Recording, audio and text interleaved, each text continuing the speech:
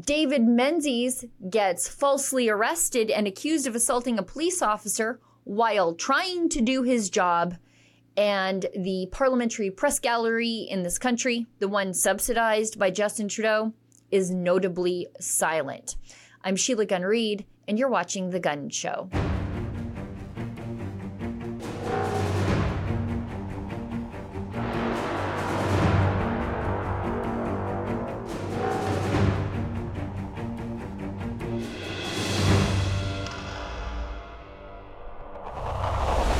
Today's a bit of a long show, so I will cut to the chase.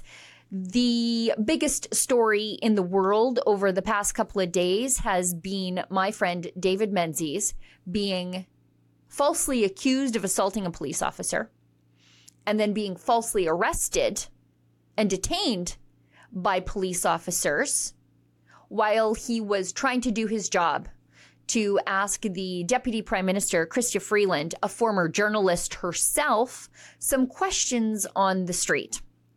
Freeland, who has been an outspoken advocate for free speech and freedom of the press, didn't do anything, as the opportunity to defend freedom of the press was literally 18 inches away from her, as David Menzies was being tackled and handcuffed and stuffed in a police cruiser. We know it's all fake. Freeland, in the past, tried to block me from attending a press conference at a media freedom conference that she was hosting. She's just another liar, another liberal liar, especially on this issue.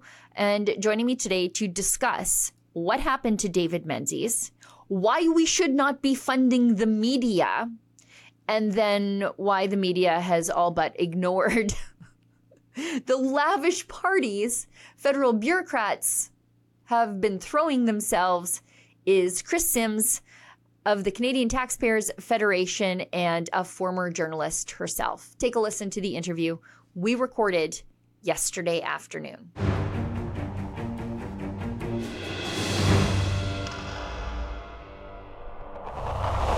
So joining me now is my friend, good friend of the show, Chris Sims from the Canadian Taxpayers Federation. And we have Canadian Taxpayers Federation issues that we need to talk about. But I want to talk to Chris, first of all, because Chris was a journalist. And she, in her role at the Canadian Taxpayers Federation, is vehemently against government bailing out and or controlling, because I think they're probably the same issue, the Canadian news media. It's created a landscape where the mainstream media is effectively a monopoly that controls access to politicians, and they never get the market correction they so rightly deserve because they continue to produce content Canadians don't want, but the government continues to shoehorn it in front of the eyeballs of Canadians and fund the failures. And this is particularly top of mind right now because as we're filming this on Tuesday, my friend David Menzies was arrested on the street for doing absolutely nothing wrong except trying to ask the Deputy Prime Minister a question. Chris, thanks so much for coming on the show, and thanks so much for your advocacy for taxpayer responsibility, but also for keeping the media independent in this country. However, sadly, that ship has really sailed for the vast majority of it. This is really key, SHEILA, because we have three pillars that we stick to for our mandate at the Canadian Taxpayers Federation. It's lower taxes, less waste, and accountable government. And there's no way that we can hold government accountable unless we can speak truth to power.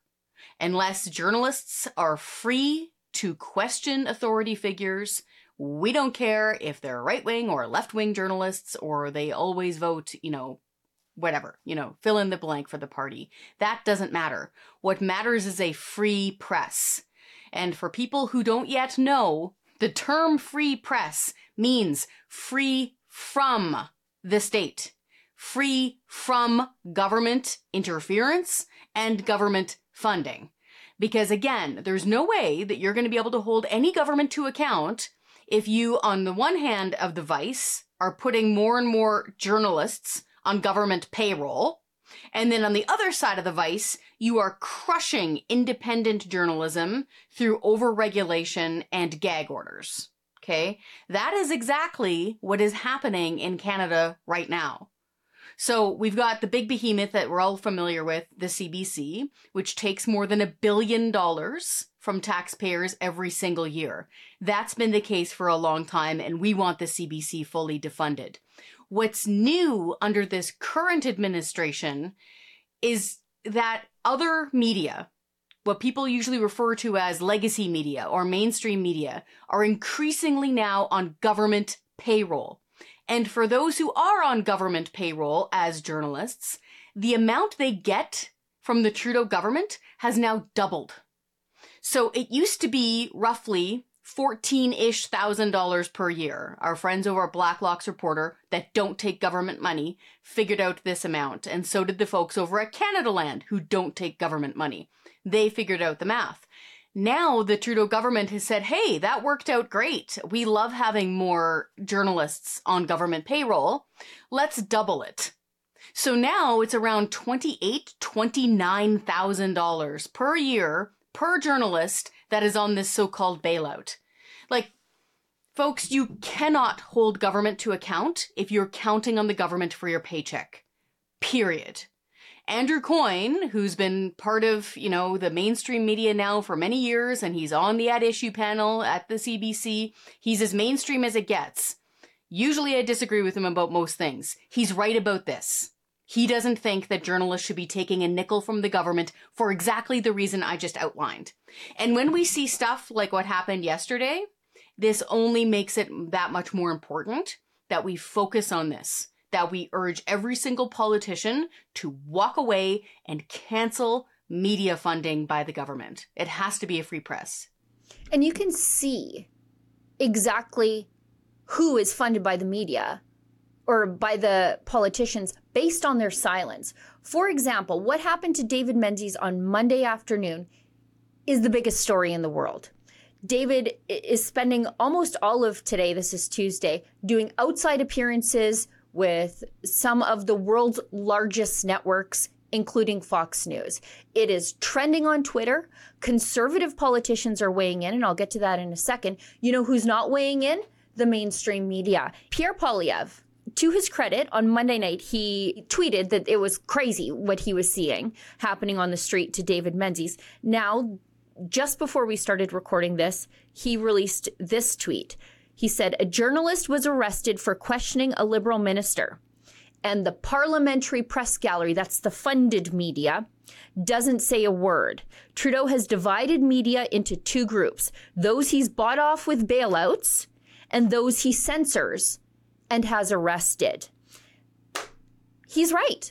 Where is the Parliamentary Press Gallery coming out on behalf of David Menzies? Where's PEN Canada? Where's the Canadian Association of Journalists?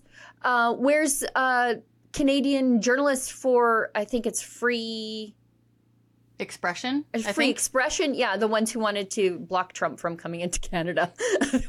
What a colonized bunch of weirdos that is. Yeah, it was years ago. They had a petition, like they didn't want, these groups are so colonized by government media, and their silence tells me everything I need to know about them. And I can't stress enough what a change this is from the not too distant past. Yeah. I mean, I'm not, a green newbie, but I also wasn't reporting in, the 18th century or something.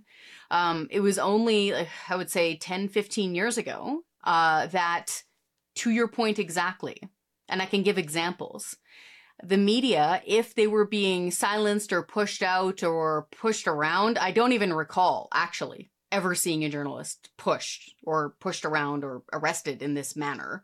And I've been in riots. So that was pretty surprising to see. But whenever there was kind of this attempt by the government to stifle the access of media would team up together. Like, regardless of whether or not, Yeah. you voted differently or you think your editorial board would write a slightly different op-ed than the other. I'll give you examples. So when I was at CTV, I was over in Charlottetown, and the Conservative Party, the caucus, who were in government, were having their annual general meeting.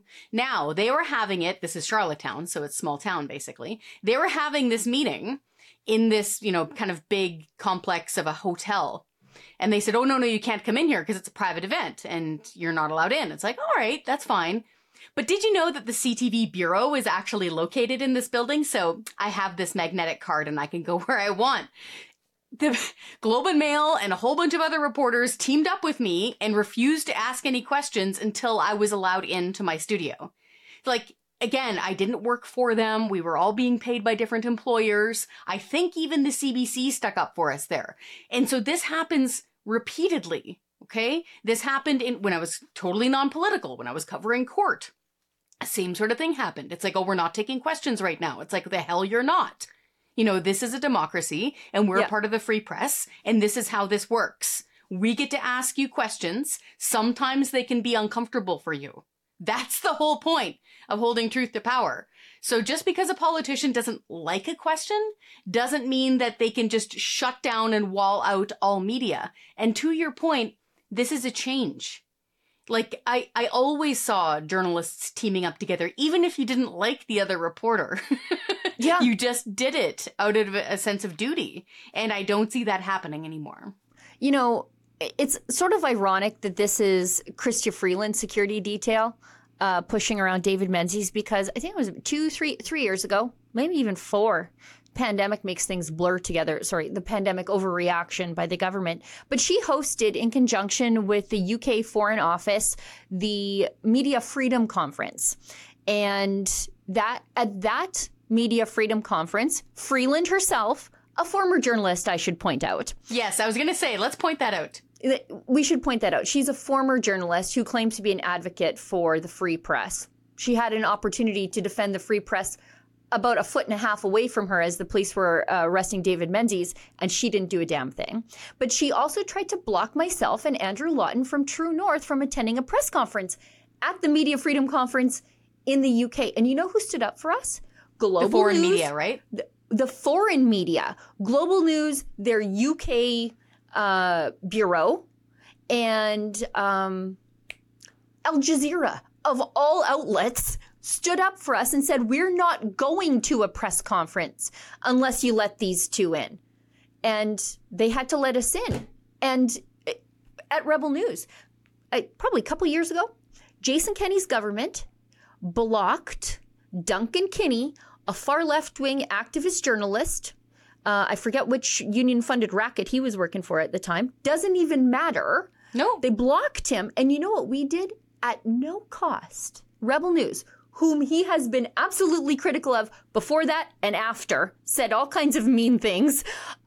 We provided him our legal research for free, said, here, you deserve media freedom. We don't care where you're from.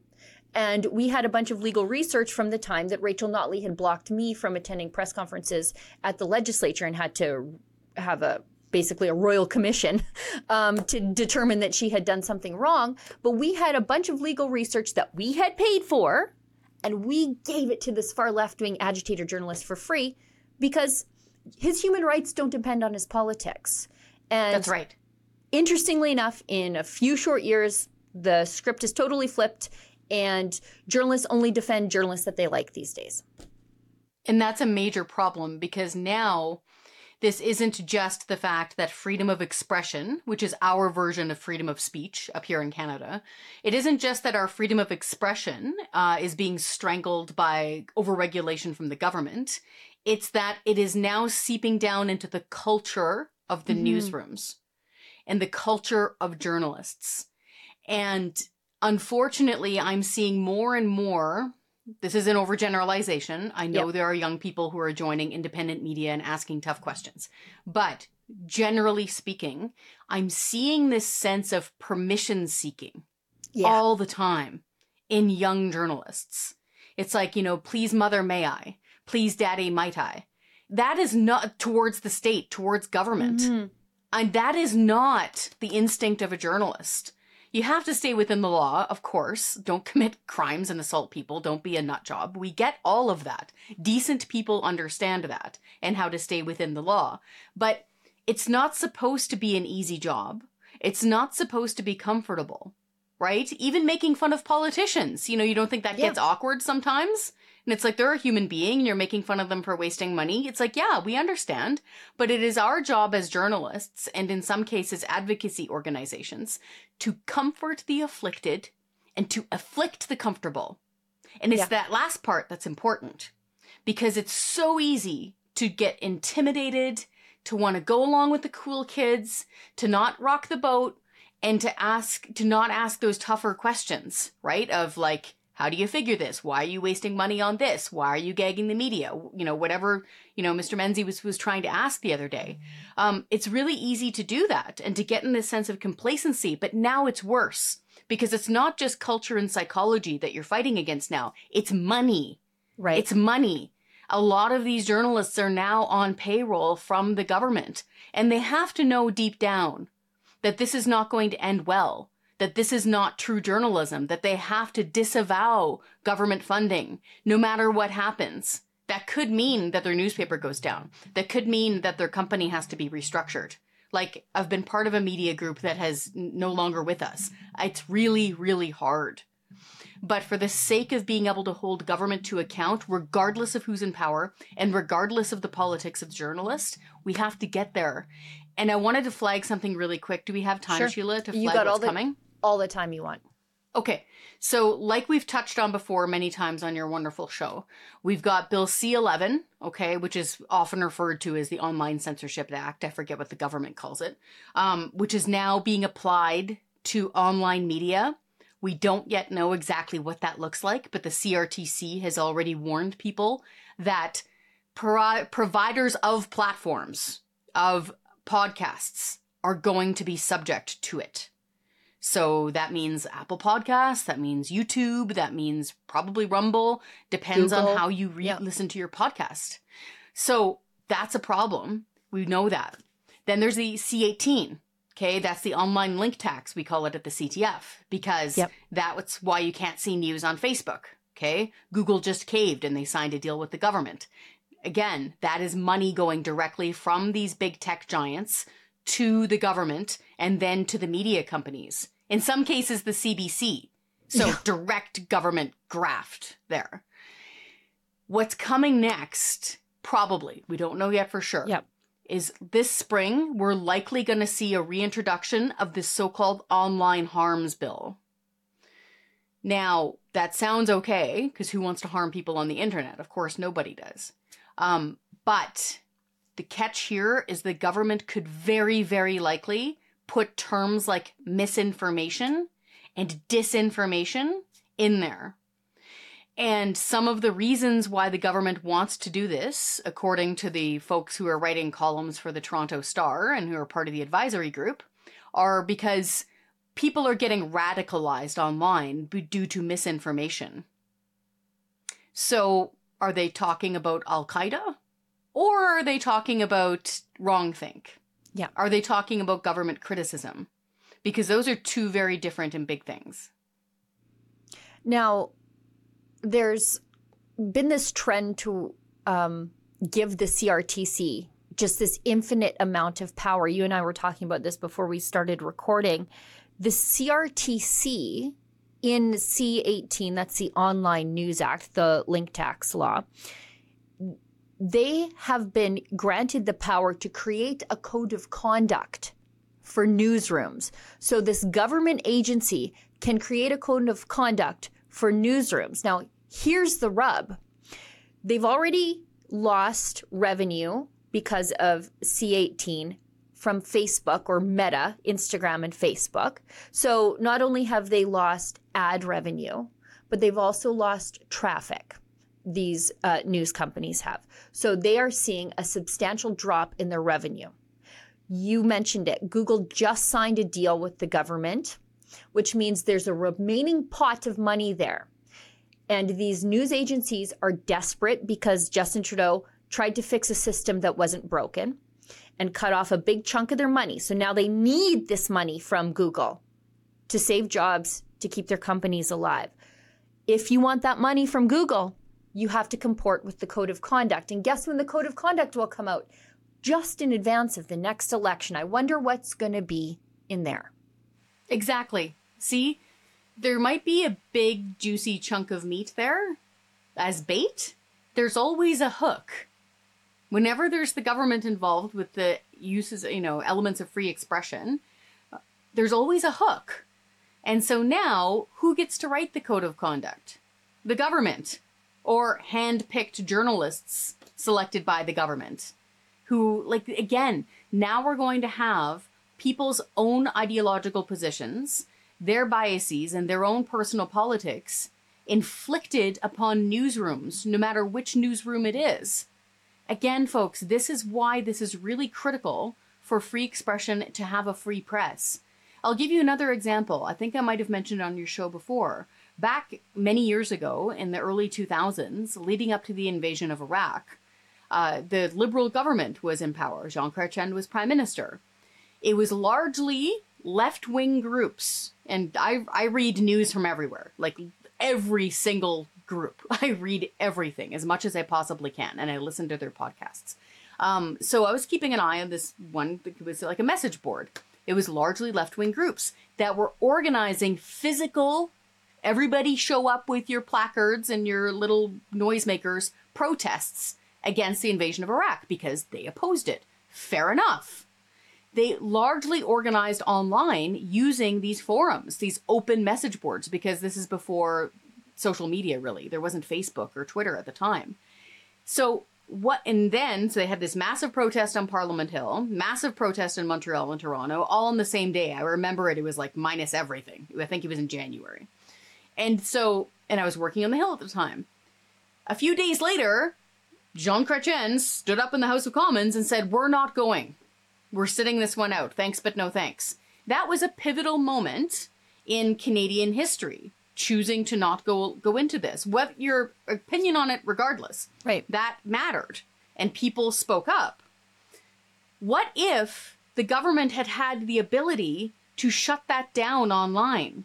Yeah. What if people were not able, in their little, commune and hippie left-wing groups, able to organize and express themselves freely? They wouldn't have been able to organize that actual physical protest. Maybe it would have changed what the government did.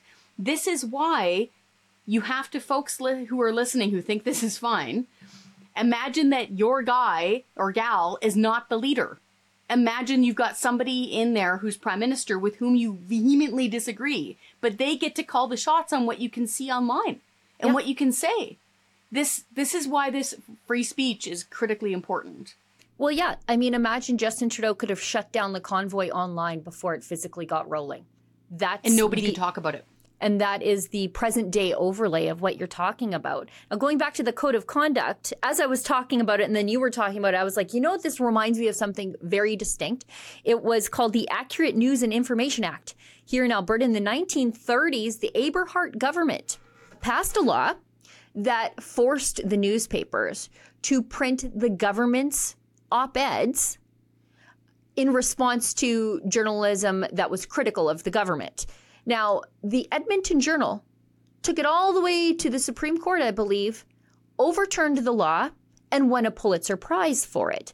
But that is exactly what it looks to be. That is something that will be in this new CRTC Code of Conduct. Blacklock's is reporting that... and it's the same old liberal consultations, just like when they consult on gun laws, and it's like every activist and feminist group, but never gun owners. It's the same thing here. They're consulting with activists like the National Council of Canadian Muslims, who are saying that there is not enough ability to have retractions, to force retractions in a newspaper. And so this has to be written into the CRTC Code of Conduct going forward. And I would like to know how Paula Simons, Liberal senator, former journalist at the Edmonton Journal, how's she going to vote on this sort of stuff? That's a great question, because we have a lot of former journalists who are on Pamela Parliament Wallin. Hill. Yeah, exactly. I think she'd be opposed to this. She's been pretty vehement against all of this media stuff coming from the government. So, but again, this shouldn't matter which political team you usually play for or how you vote. And so this is it. And like I liked your reference to, often referred to as Bible Bill Aberhart, that was overturned. And if that was overturned like almost 100 years ago, folks, what are we doing? Why are we doing this now all of a sudden all over again, but in a much more far-reaching manner? Because this is going to affect all of your shows on the internet. So all of the podcasts, all of these quote-unquote alternative journalists that you rely on right now, left and right wing, are now going to come under probably this code of conduct and or C11 and or whatever is coming down the pipe for these so-called online harms. Now, this could get tricky in the spring. Not so sure, but I'm reading some academics who are warning about this. So I'm not part of the consultation, but I'm reading academic papers on it, or at least the executive summaries of them.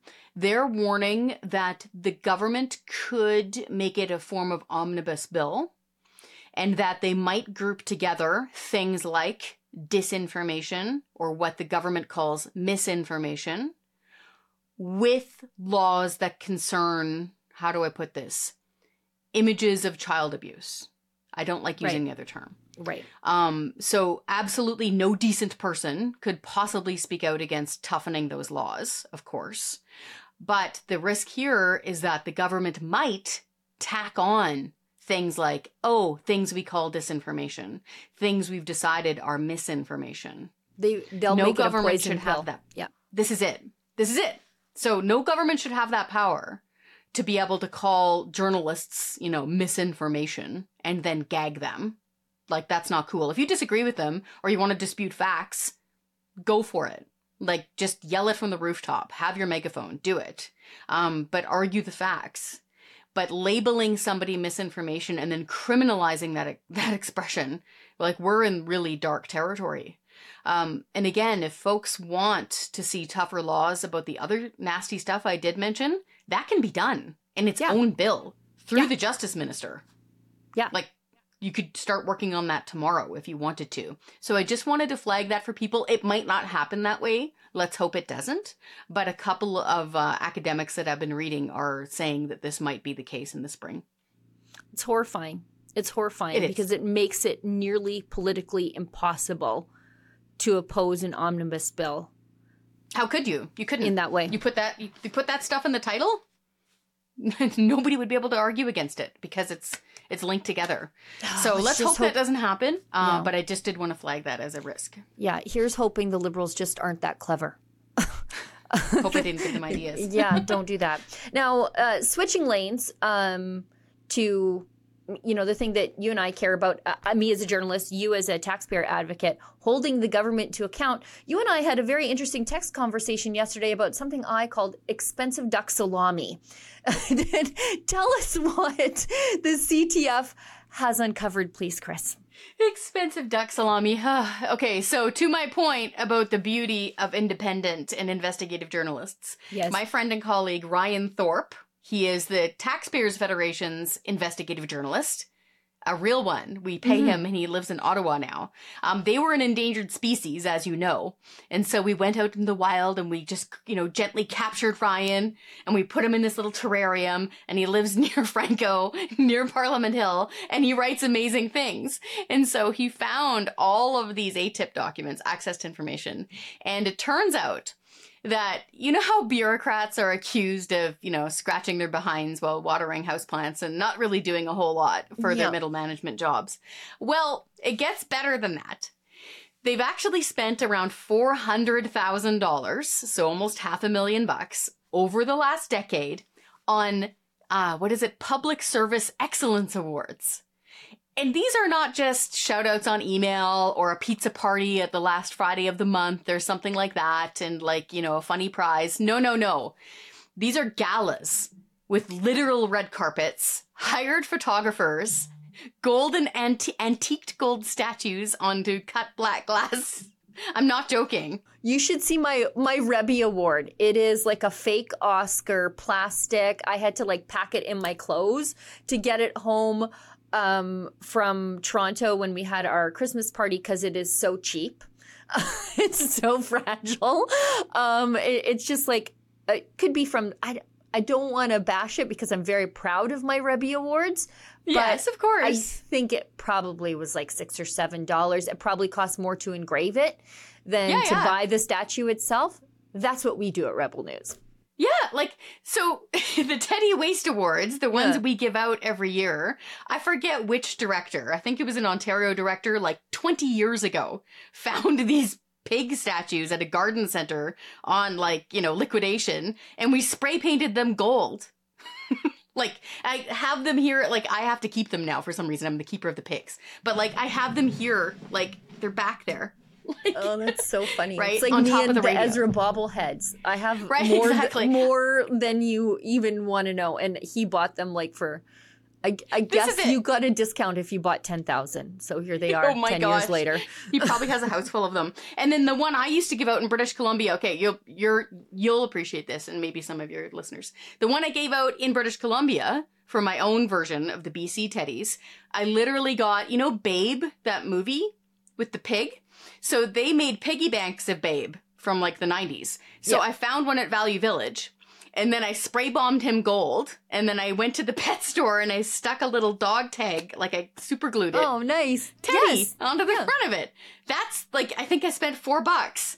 So this is what I'm saying is that we are not saying you shouldn't have fun at work. We're not saying you shouldn't award excellence if you truly are doing an excellent job. Like, give her. But do you need to eat duck prosciutto? Like, I had to look that up. 1, how to spell it. 2, I thought prosciutto was shaved ham. Me too. That was like extra salty. Right. Dry cured. But you can make it out of duck apparently, and we all paid for it. So more than $400,000 over the last decade, including during the Harper administration, I will point out, has been blown on these public service awards galas. And again, these are ceremonies with gowns and red carpets and hired photographers. And like, there's this other pork something. I couldn't pronounce it. Andrew Lawton was able to pronounce it, and he like found a picture of it. Some really fancy food that everybody's paying for. Again, taxpayers are paying the bill for all this nonsense. This is absolute government waste. Like, this ceremony shouldn't exist. If they want to have a get-together at one of their local groups down in Ottawa once or twice a year and hand out their little plastic stuff, that's fine. But this is just ridiculous.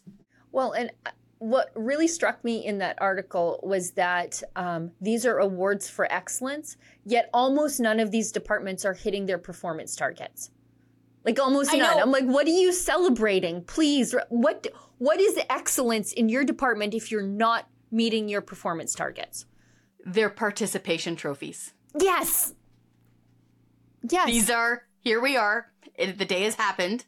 We are paying for expensive, fancy gold participation trophies. To give them a ribbon then. Just like give them a ribbon, one of those participation ribbons, and a piece of pizza then. Not antiqued gold. Yeah, it's one of those really crazy things. And again, people are going to say, oh, well, you're cherry picking. No. This speaks to the culture of government. Right. If you as a manager or a deputy minister or whatever who's in charge of this nonsense, if you're willing to blow taxpayers' money on this nonsense year in, year out, it's like the broken windows theory, then you are willing and able and capable of blowing big time taxpayers' money. Right. So it's because of the silly little things like this and the entitlement like this that leads us to blowing billions of dollars. Right. And some of these people are the people who are supposed to say no to the politicians. When the politicians are like, actually, this, please, this is the expense I need to spend. Please approve it. And how do you say no after you've just had a excellence gala for failing all year? Yeah, exactly. Like, how do you talk your minister down from their harebrained idea of some bullet train? Like, when, your department just finished throwing this massive gala. Again, this leads to the culture of irresponsibility with taxpayers' money, and it's one of the reasons why this government has almost doubled the debt. So we're more than $1 trillion in debt now. If you started counting to 1 trillion right now, it would take you 30,000 years. That's how long it's going to take us to pay it off. This is it. Yeah. This is it. If you started stacking loonies, it would take you 30,000 years to count up to 1 trillion of them. So again, this is critically important. We are now, I think the last time I checked, I think we're now paying more on our interest charges on our debt than we do, I think, for healthcare. I know as a line item, technically in the Department of National Defense, I'm sure there's other expenditures elsewhere in the budget, but as a line item, we're already paying more. Oh, gross. In interest. Oh, it's gross. Sorry. Think of all the hospitals we could build. We might even get a running submarine. Who knew? This is it. And if you're trying to think of 1 billion, okay, because governments will try to snow you with numbers, okay? The next time somebody says $1 billion, picture a hospital. Because that's roughly how much it costs to build a small but good new hospital. Or picture 1,000 new police officers paid for the next 10 years. Or 1,000 new nurses. Or 1,000 new paramedics. Because it's about $100,000 a year for that salary. Picture that on the street, 1,000 of them for the next decade. The next time somebody says $1 billion was wasted. I mean, sorry, it's Sheila. just, no, I was like, let's leave on a fun note. And then you take her back to somber. Sorry, duck salami. Duck salami. Chris, tell us how people can, first of all, find out about the work that you do at the CTF, but also get involved, because the CTF is all about their citizen army. Yes, and we've got a big one, but we want it to be bigger because this is how we push politicians into making the right decisions. Because politicians absolutely must hear from us all the time. Because otherwise they get, what did you call it? Captured? They get captured. Colonized. That's a good term. They get captured by the bureaucracy in Ottawa who don't know what the real world is like. So they have no idea. They get participation trophies for showing up, right? Mm-hmm. So we as people need to tell these people, the members of parliament, what to do all the time. So go to our website, taxpayer.com. The best way to start interacting with us is to sign the petitions you care about. Like, there's everything there. Like, defund the CBC, take sales taxes off of thrift shop items, hello. There's all sorts of stuff there. Sign the stuff you care about, cancel the carbon tax, and then you'll start getting correspondence from us. And then the next time it's time to all gang up on a minister or urge an entire committee to vote one way or threaten to door knock against them in the next election as a group of friends, then you'll get our updates. So yeah, head on over to our website. You can buy t-shirts at cost. We don't make money off of them to, give to your friends and family. But yeah, that's the best way. And that way we can make things happen. Okay, we do gain wins, and this is the best way to push back, and it provides fellowship. It feels like you're not alone anymore in this fight.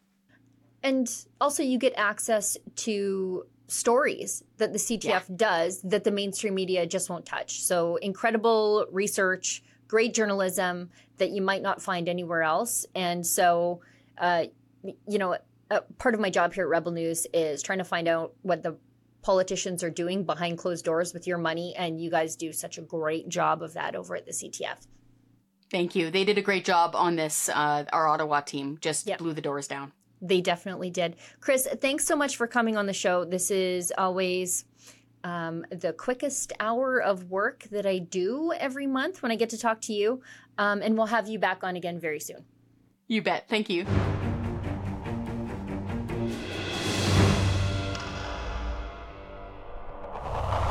I say it every week, and I realize it's probably getting super duper redundant and repetitive to regular viewers of the show, but the good news is we're getting new viewers all the time, and so they need to know the rules.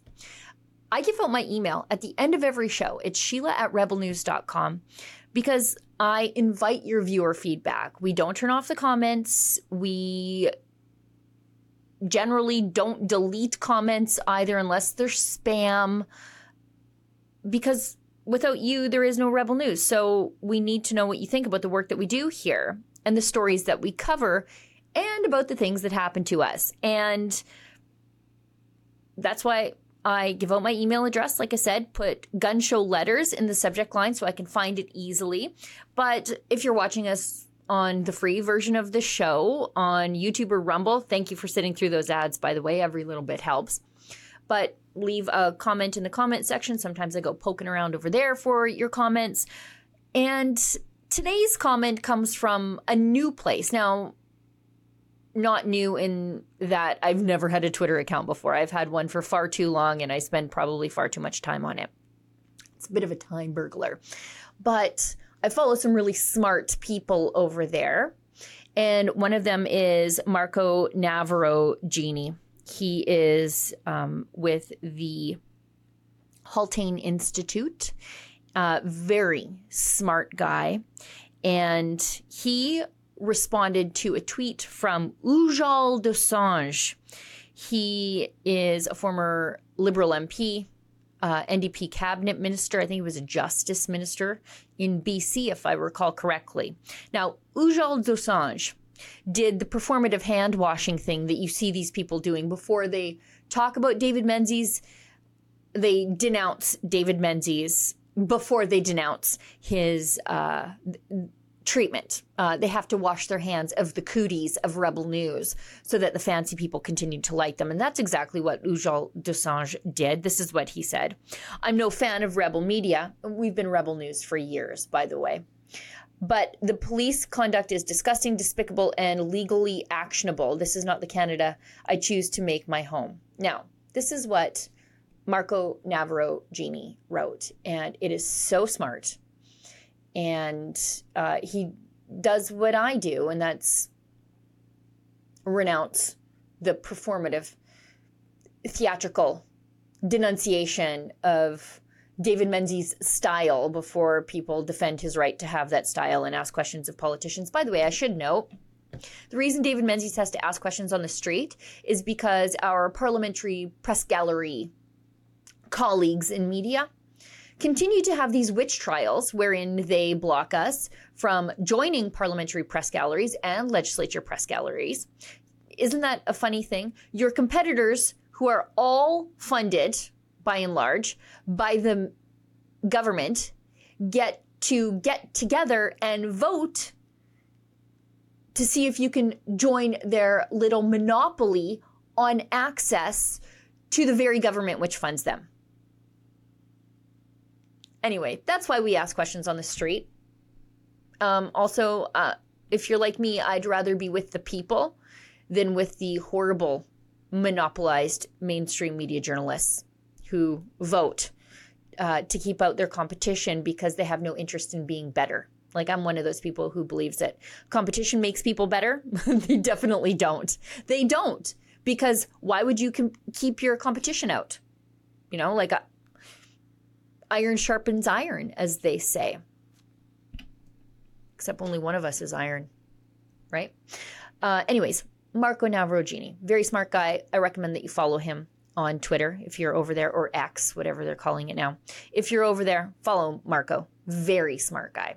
Anyways, he writes, a few random thoughts on the RCMP assaulting David Menzies. This is not a partisan issue, as Dosanjh's tweet indicates. Whether one likes Rebel News or David Menzies is irrelevant in a liberal democracy. Preach, Marco. People should stand against the obstruction and malicious prosecution of members of the press at the hands of any authority, regardless of their personal views. Whether you recognize Menzies as a journalist or not is inconsequential. I see this as one of the big, criticisms or the defenses of the government's actions in the arrest of David Menzies is, well, he's not a real journalist. Journalism is a thing you do, not a guild you join or a diploma you get. If you do journalism, guess what? You're a journalist. And that's how it works in a free and liberal democracy. Your critics don't get to decide if you are indeed a journalist, and the government sure as hell doesn't either. And Justin Trudeau has been told that in court at least twice at the hands of Rebel News lawyers and the courts that sided with them. Anyways, let's keep going. Again, doing the disrespectful government bidding, CBC labels him as a Rebel News personality. But does that mean we should refer to CBC News employees as CBC personalities? They might actually have to have a personality to be labeled as one. But anyways, that's a me being petty criticism. Anyways, let's keep going. Importantly, all citizens are entitled to question elected officials and ministers of the crown, especially since they often don't answer much on the floor of the House. The argument that Menzies is not a journalist is a red herring.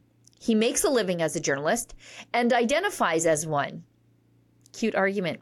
In an age where personal identity is acknowledged, his self-identification should be enough. The federal government accepts a man's claim of being a woman and provides free tampons for him in the men's washrooms of all federal buildings, CBC included. Similarly, misgendering is considered a human rights offense. Therefore, pretending that assaulting a journalist is acceptable because the government and the state news agency don't recognize a news organization is appalling. The Prime Minister has made no effort to hide his thoughts about Menzies' employer and has publicly voiced his displeasure. However, it is not up to him to choose who is a journalist in Canada. His vocal contempt for Rebel News and other independent media may have influenced the animosity and lack of neutrality in the federal officer who unleashed on Menzies.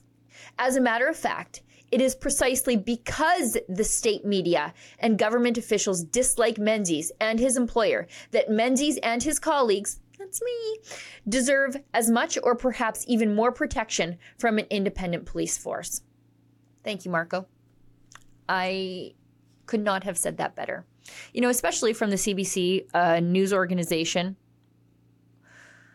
that cannot bring itself to call Hamas terrorists actual terrorists, even though it's a registered terroristic entity here in Canada and they can't tell you what a woman is. No surprise. They can't tell you that David Menzies has been a working journalist in this country for 39 years. And my friend David Menzies does more journalism in a day than most members of the subsidized mainstream media will do in a week. He outperforms them even at his age. I tease. Anyway, that's the show for tonight. Thank you so much for tuning in, everybody. I'll see everybody back here in the same time, in the same place next week. And as always, don't let the government tell you that you've had too much to think.